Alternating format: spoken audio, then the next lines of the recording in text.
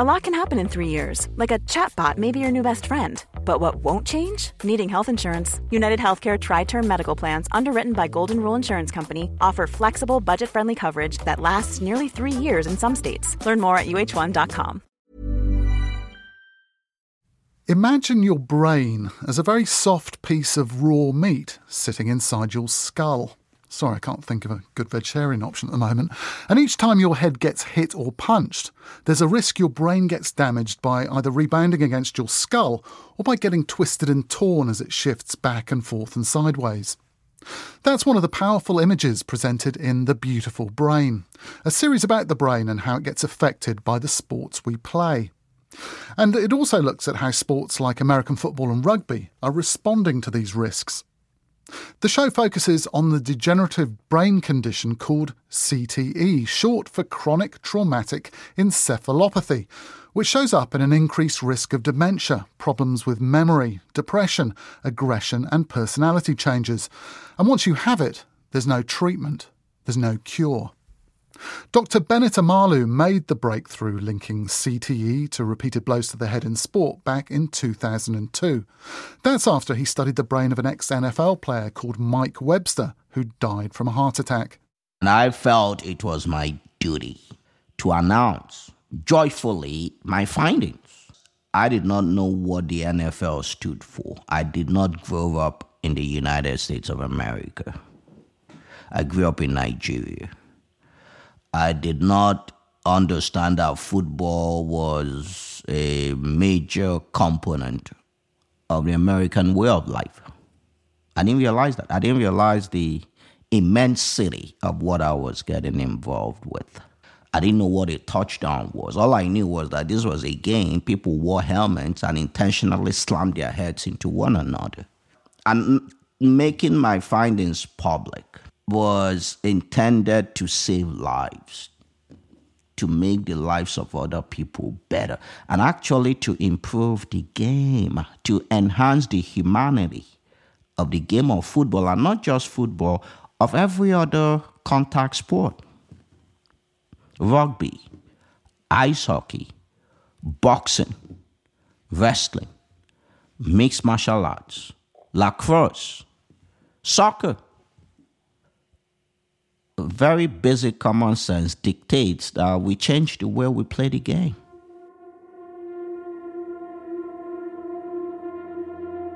Having presented his findings about Webster's brain in the medical journal Neurosurgery, Bennett Omalu expected the NFL to be grateful for the illuminating diagnosis. Instead, members of their mild traumatic brain injury committee called for the research to be retracted. But he didn't stop.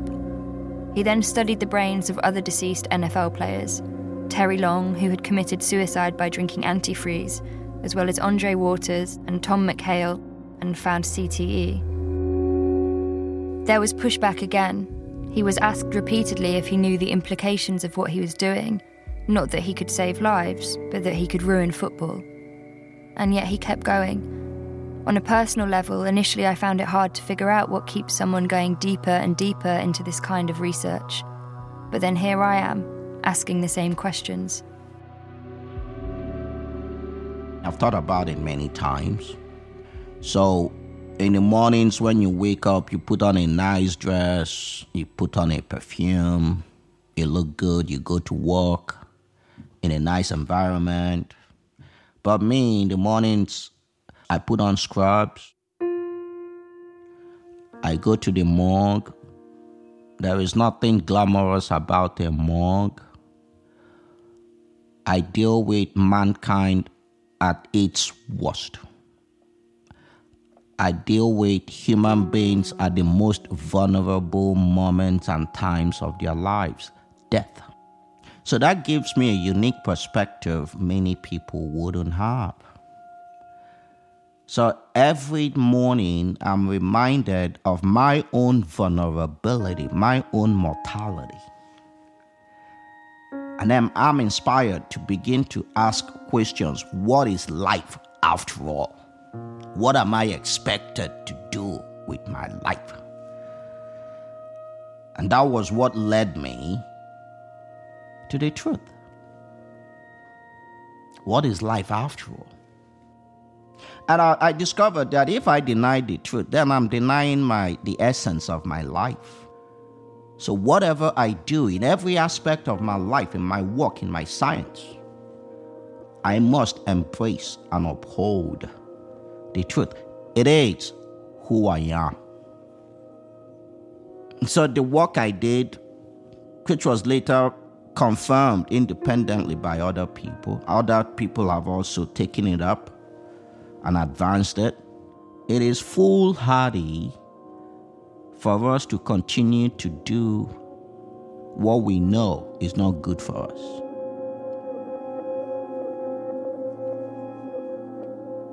One of those other people was Dr. Ann McKee. Dr. Ann McKee is a neuropathologist and expert in neurodegenerative disease at New England Veterans Administration Medical Centers.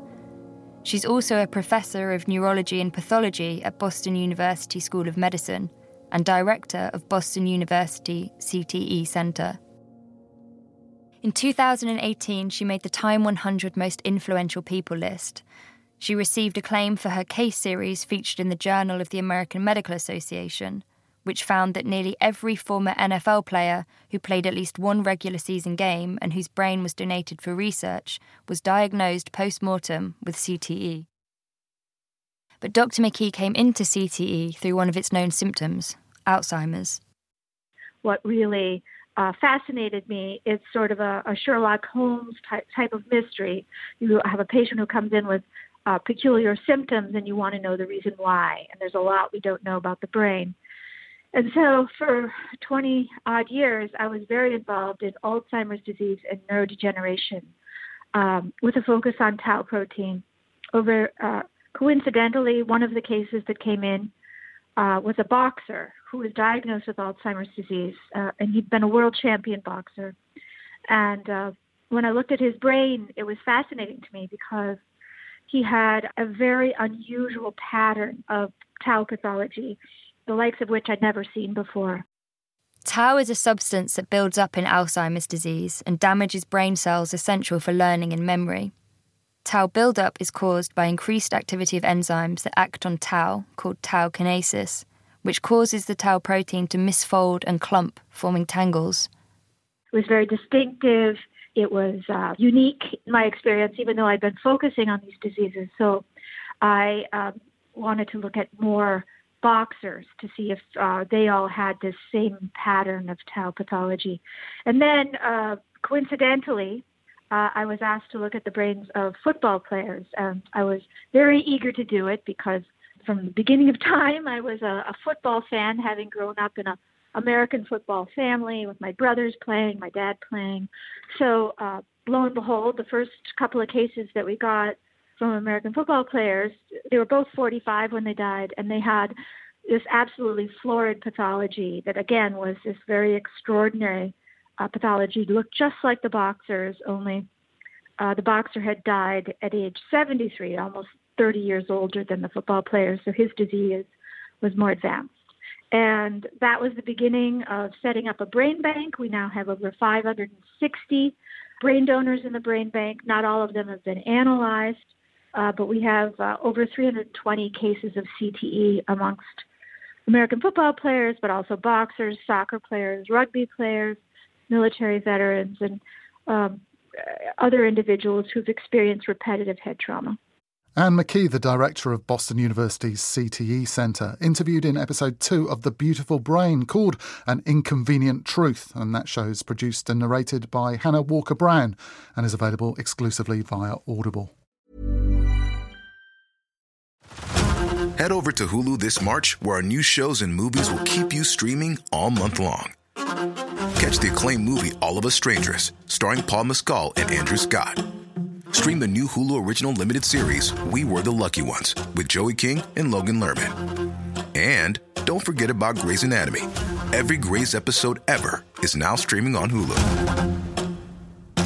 So, what are you waiting for?